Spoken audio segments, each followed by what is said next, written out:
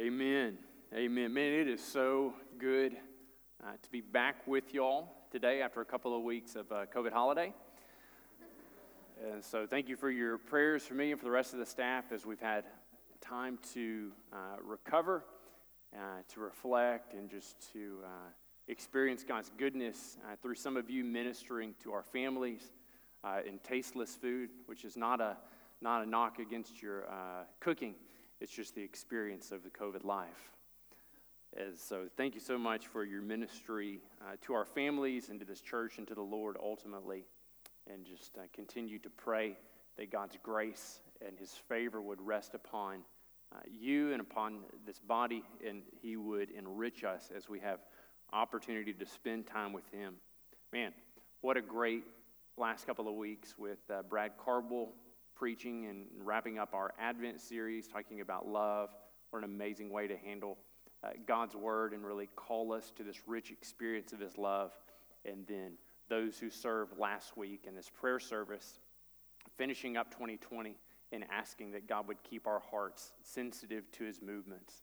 What a great way. I love finishing the year that way with that prayer service, and it broke my heart not to be able to be here, but in God's providence, that is what he had for us.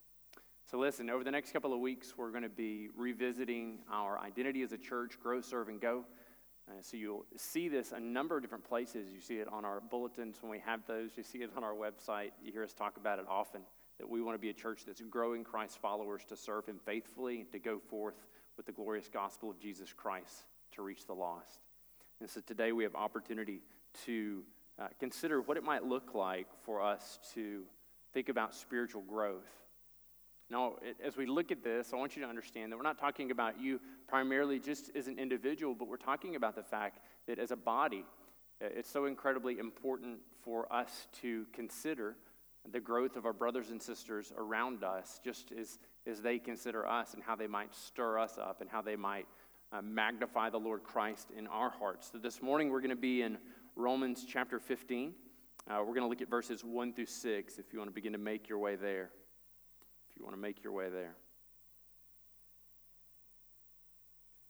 Let's read this word together, and then I'll ask God's blessing once more. The Apostle Paul writes, and he says, "We who are strong have an obligation to bear with the failings of the weak and not to please ourselves. Let each of us please his neighbor for his good, to build him up. For Christ did not please himself, but as it is written, the reproaches of those who reproached you fell on me. For whatever was written in former days was written for our instruction, that through endurance and through encouragement of the Scriptures we might have," everybody say, hope. "May the God of endurance and encouragement grant you to live in such harmony with one another, in accord with Christ Jesus, that together you may with one voice glorify God and Father of our Lord Jesus Christ." Let us pray once more. God, we see the ultimate reality here in verse 6 is that we would glorify you with one mind, with one voice. Yet it is our experience, especially in 2020, that there is so much division in the world, in our private lives, and at times within our fellowship. Yet, God, you still call us to do this together, to grow together, to consider together, to look out for the needs and the interests of others. Father, the work that you have begun in us in salvation, I pray that today that you would move forward. And I pray that your name would be glorified, that you might be magnified in our lives, in the ways that we live. That your Spirit would be moving in our midst, stirring our hearts, awakening us to the realities of the ravages of sin, to the schemes of the devil, and to the work of your Spirit. God, would you bless this time? Would you be here in this place? Would you cause us to worship you as we give our minds and our attentions and our focus to the careful study of your word? It's in Christ's name we pray. Amen. Amen. Hey, listen, as we get into this, you're going to recognize that the Apostle Paul essentially splits their church body there in Rome into two different groups. And so he says, we've got the strong, and he includes himself in this group. And he says, and then we've got the weak over here. Now, if you've read through chapter 14, you'll recognize that this division here really centers on a number of different things that go back to some form of their understanding of Jewish law and their application thereof. 14, chapter 1 says, As for the one who is weak in faith, welcome him, but listen to this, but not to quarrel over opinions. Not to quarrel over opinions. One person believes he may how's that? May eat anything with a side of bacon, while the weak person only eats, oh my word. Who do we have that could come read this? Let's try this once more. This is what happens when you take 2 weeks off. Your tongue just... As for the one who is weak in faith, welcome him, but not to quarrel over opinions. One person believes he may eat anything, while the weak person eats only vegetables, if you prefer. Now, as we get into this, and we try and update this and think through what are things that likely would come into our mind, I think there's this temptation for some of us to bring in the idea of masks. And we might have the idea that those who don't wear them and just kind of rail against them, they're the strong, and those who do and advocate for them, they are the weak. Now, why I think that is an inappropriate thing to bring into this is because you'll recognize all of chapter 14 centers on those things that pertain to the law. They center on those things that pertain to Jewish identity. Not things that are just kind of tertiary and an odd experience for us to go through in this moment. Now, larger than that, I think there is an issue of division that is addressed in here, but this is not a good passage to build up and to make an argument either for or against the wearing of facial cloth coverings. Let's just kind of establish that before we move into this. Now look at what he goes on through. He discusses in verses 1 and 2 kind of the division and the direction, that there is a division and that he gives to them a direction. He says, we who are, everybody say strong. We who are strong have an obligation to bear with the failings of the weak and to not please ourselves. And so he goes into the midst of this and he puts himself within this category of strong, which, if we're honest, is where we all desire to be. And frequently it's the place where we don't put the people we disagree with, right? And so if there's someone we disagree with in some sense, in some fashion, in some perspective, then we take this person and we say, this person is weak in the faith. And in my perspective, is the only one that's a true advocacy of being a strong position in the faith. And this is such a great way to win an argument, but a terrible way to apply what Scripture is saying. Look at what he writes here. Focus on the fact that he says we have an obligation to bear. We have an obligation to bear for the weaknesses of the weak. Paul isn't setting categories and say you're a good person and you're a bad person. You're a person who's superior in your faith, and you're a person whose faith is anemic. Paul, drawing out one moment in time, says this is your experience. You're experiencing the solidness of your faith, and you're experiencing the waywardness of your reality. And what is the strong person's obligation? It is to bear with the failings or the weakness or the infirmity of the weak. Paul said it this way in Galatians chapter 6 and verse 2. He says, bear one another's burdens and so fulfill the law of Christ. So in this, we see this strong person not being told you need to bear the weak people. You need to tolerate the weak people. You need to look at the weak people around you and say, man, you are annoying as all get out, but I'm willing to bear with you. No, what does he say? He says, bear with their failings. This is kind of the picture here. Yesterday, we were in the kitchen, and Valerie asked me to fix something for our youngest, and so I'm there, and I'm fixing it, and it was yogurt, and I said, hey, listen, this yogurt is out of date. And she said, well, smell it. See if it's any good. And so it's like, that's rude and insensitive. And I can't smell anything or taste anything, but I'm looking at this yogurt and I'm willing myself to smell good smelling yogurt. And you know what I smelled? Nothing. I smelled brokenness and heartbreak, y'all. Over and over again. Throughout this experience, I've recognized my own inability highlighted in this particular way and other ways that have necessitated people with that ability, people with the ability to leave their house during that 14-day window to bring groceries, to bring foods, to minister to our family because we had no right ability to leave. This is what it is to bear with one another's burdens. They didn't look at our encumbrances. They didn't look at our setbacks and say, oh, what a fool, look at them. Let's watch them suffer in this. Well, some of you did. Someone sipped bananas. But what we see in the midst of this is an opportunity to serve the people around us. Now listen, some of us over the course of our life, we're going to go through life having this self-perception of only ever being strong in our faith. And people around you are going to look at you and recognize that what you're engaging with and what you're realizing isn't actually strength, it's hubris. It's weakness masquerading as strength to puff you up and allow you to live comfortably within your pride. And I pray that you have a friend, brothers and sisters around you who love you enough, who love and submit to the Lord Jesus enough, that they would come up beside you and say, hey, listen, you're not actually strong. You're weak. You're living in your flesh, you're living in your self-sufficiency, but you're weak. But check this out, I don't just want to point this out to you. What I want to do is come alongside you, and I want to support you and your family. You need help, and I want to help you. You have a need, and I want to meet it. This is what a church does. This is what a body of believers does.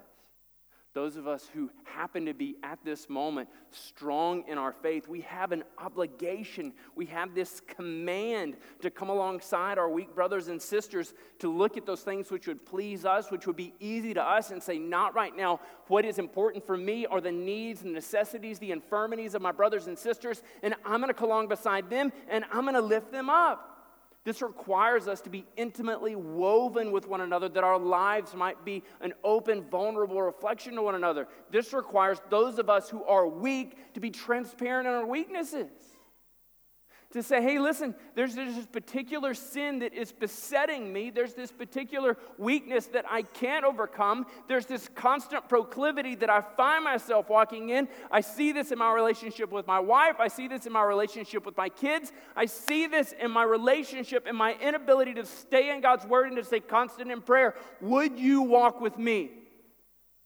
And the strong person hears that and they say, yes, I've been strong in the Word. Yes, my relationship is secure. Yes, I remember what it was like to be weak. And we come alongside and we lift the other person up because we recognize this is what Christianity looks like. It's seeing the weaknesses and the encumbrances around us and saying we are all in this together. We're all moving forward together. There are no weak ones we kick to the side. We are going to be strong together. Amen? That's why he says, verse 2, he says, let each of us please his neighbor for his good to build him up. The ultimate goal of a strong person working with a weak person is to build up this weak person, to build them up, this idea to help them to be mature in Christ. Now listen, some of us as strong people, or people who are strong in one particular situation, this is going to call upon you to say some difficult things to those around you. Your brother or sister is going to come to you, they're going to have some particular need, and your temptation in that moment is going to be just to shut it up and just nod knowingly and say, girl, Man, could we love one another enough to say the hard things? Could we love one another enough to say the difficult things? Could we risk losing friendships to build our brother and sister up in Christ? Now listen, someone may come to you and they may say the hard thing in this time. And your temptation in the midst of these things is going to be to move through and systematically to dissect all the ways what they said to you is false on the basis of how they said it to you, instead of seeing the overwhelming difficulties they journeyed through to even say anything to begin with. And don't allow the work of the Spirit to be squashed on the weakness of their argument. See the love and grace in what your brother or sister was trying to do by calling out sin and infirmity and weakness in your life. They want to build you up so that you look more like Jesus. And y'all, the great thing is we have this forerunner of our faith who gives us an example to follow. Verse 3, it says, "For Christ did not please himself," and we see this in Philippians 2 and elsewhere. It says, "But as it is written, the reproaches of those who approached you fell on me." Now, Paul is quoting Psalm 69, verses 9 and 10. Psalm 69, verses 9 and 10. He says, "For the zeal of your house has consumed me. The reproaches of those who reproach you have fallen on me." And so we see this link to John 2:17, with the zeal of the house of the Lord has consumed him. And this idea that in the midst of this, all those who were reproaching, who were sinning against God, Jesus allowed to fall upon himself. He willingly took upon himself the strong becoming weak so that you and I might be saved. Matthew 8:17. Matthew 8:17, we see this beautiful picture enacted of Jesus. Quoting Isaiah 53:4, Matthew 8:17 says, "This is to fulfill what was spoken of the prophet Isaiah. He took our illnesses and bore our diseases." The primary disease which Jesus bore on our behalf is the disease of sin. This malady which would keep us away from knowing God. He took it upon himself. He bore all the reproaches of our lives and the sins of our lives, which were headed to the Father and heaped upon the Father. And Jesus stood in the midst of those things, and he allowed all the curses from our life directed to the Father to hit him instead. 1 Peter 5:7 says, "Cast all your anxieties on him," speaking of Jesus. All our reproaches he willingly took instead of allowing them to go to the Father.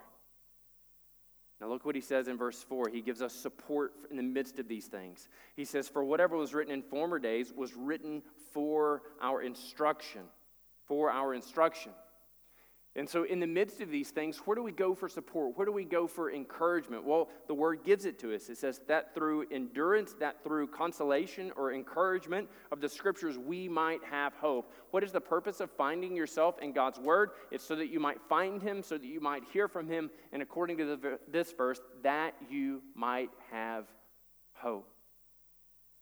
2020 has been a bleak year for many of us, and a lot of us have gone to the depths to see where we might find hope, where we might find security, where we might find encouragement. Now, one of the places that for me has been a personal and continual encouragement is the book of Lamentations. Now, Lamentations, Jeremiah is going through, and it's a lot of kind of woe is me, and life is so terrible, and then you come to chapter 3 in verse 21. In verses 21 through 23, this is what we read. Jeremiah says, "But this I call to mind, and therefore I have," everyone say, "hope. The steadfast love of the Lord never ceases." Y'all, it goes on and on and on. The steadfast love of the Lord never ceases. His mercies never come to an end. They're new every morning. And then he testifies. He says, "Great is your faithfulness." God's mercies are going to greet us tomorrow. God's mercies are going to meet us next week. Every morning you wake up, no matter what you're facing that day, God's mercies await your eyes opening. And in that moment when your eyes never open again, what your eyes will behold in that moment, if you've entrusted yourself to the Lord, is His glory shining splendidly. To be here and to journey through the difficulties of this life is not to experience the mercies and the loving kindness of God. It's to experience the mercies and the loving kindness of God surrounded amidst the pollution of the difficulties and the sins of this world. God's mercies await you. His love is steadfast and enduring. And so we find this encouragement. We find the idea there that I quoted earlier in 1 Peter 5:7, casting all your anxieties on Him. Why? Because He cares for you.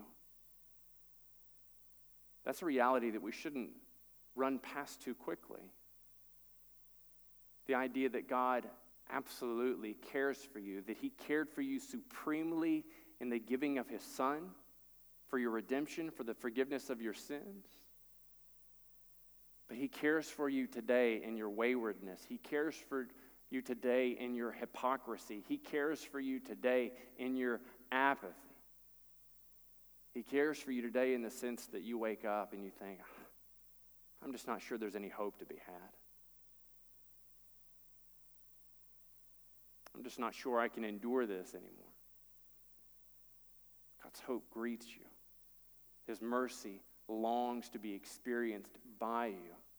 Cast all your cares on him because he cares for you. And what is the goal of all of this idea of upbuilding, of building one another up, of what Joel and Zach were talking about, of helping our brothers and sisters to grow closer to Jesus, to be more like Jesus? Well, verses 5 and 6 begin to give us the goal. Look what he says. He says in verse 5, may the God, so we draw endurance and encouragement through the scriptures, but now here he says, may the God of endurance and encouragement, the God who placed endurance and encouragement within his word, may he grant you to live in such harmony with one another. You know, the Greek there actually says, may he grant you to think with one another or with each other according to Christ Jesus. It's this idea that in the midst of a group of people, if you have more than one person there, you're going to have a difference of opinion. And certainly 2020 has shown us that any number of us can disagree with any number of things that I formerly thought, believed, or whatever yesterday. But in the midst of these things, what can we agree on? What does Scripture drive us to? It drives us to think the same things of Jesus. We find accord in Christ. We find commonality in Christ. There are a terrific number of tertiary elements in this life. They're going to seek to distract you and be ultimate in your life.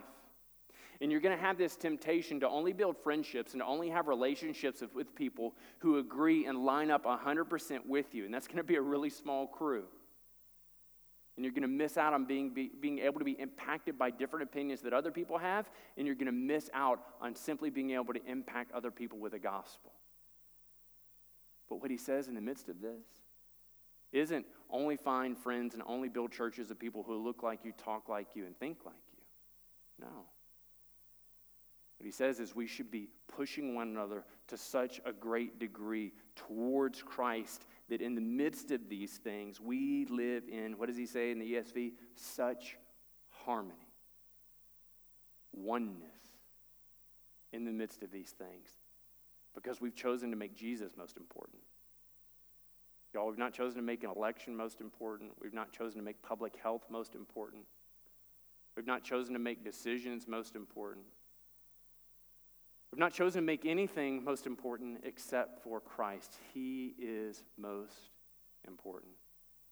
Y'all, we can go bankrupt. This building can burn to the ground, and I can die on this stage, and Jesus Christ still rules and reigns. Amen? He gets to be most important. If we ever get this wrong, if we ever lose track of this, then we've completely missed it. There's no real harmony and there's no real unity in any church that doesn't make Jesus most important. Jesus gets to rule and reign in a place of supreme importance in our lives. Look at the purpose clause here at the last bit of verse 6. In the midst of these things, thinking the same things in accord with one another, in accord with Christ Jesus, verse 6, that with one mind, the ESV renders it that together, that with one mind, that with one voice, we might glorify God, the God and Father of our Lord Jesus Christ. The whole reason the strong builds up the weak, that we look to Jesus as our example, that we find encouragement and endurance in the Scriptures, the whole reason in the midst of these things that we are thinking the same things, that we are submitted ourselves to the Lord, is so that together people of disparate opinions, people of different backgrounds might come together with one mind and with one voice to glorify God together. This is the church. The church will grow or die or be stagnant together. can't just be the staff. It can't just be a talented few. It can't be a marginal few. It must be all of us together. And the great thing is he lumps all of us together. He says, you've got the strong, you've got the weak. It's the obligation, the duty of the strong to bear up underneath the burdens of the weak. Jesus has laid the course for us, the one who is strong enough to overcome all things, that he submitted himself to the point of death, even death on a cross. Jesus bore our sins, 1 Peter 2:24. Our sins have been cast upon him. They've been heaped upon him. He has given us an example of what it is for the strong to die for the weak, that the weak might be made strong, that we are only ever made strong in him. And together, a group of people being made strong in Jesus, our goal, job, objective, perfect fulfillment is that with one voice, under one banner, worshiping one King, that we glorify him forever. Would you pray with me? Father God, what an opportunity you set before us, not just to pursue our own spiritual growth, but to pursue the spiritual growth of our brothers and sisters around us. So God, even now, I pray that you be putting into our minds people that we can help to build up. God, I pray that even now, right now in our minds, that you might be placing into our minds people that could build us up. In the midst of this word that you have revealed to some of us that we are weak and we desperately need to be built up. And so would you lead brothers and sisters our way? Would you lead us in humility to approach our brothers and sisters and say, listen, I'm weak. I need your help. Would you build me up? God, we thank you for your son, Jesus, for what he accomplished on the cross. God, I pray that for any listening online or in this place who have yet to submit themselves to your son, Jesus, God, that they might see themselves as weak and in need of a Savior. Your son, Jesus, willingly took upon the penalty and the punishment for their sins. He endured death. God, he entered into the grave and you raised him again 3 days later. God, and he sits ready to receive their anxieties. He sits ready to receive their sins. And he stands ready to extend to them salvation. So God, would you move in our midst? Would you stir our hearts? Would you draw us closer to you? We submit these things to you in your son's name. Amen.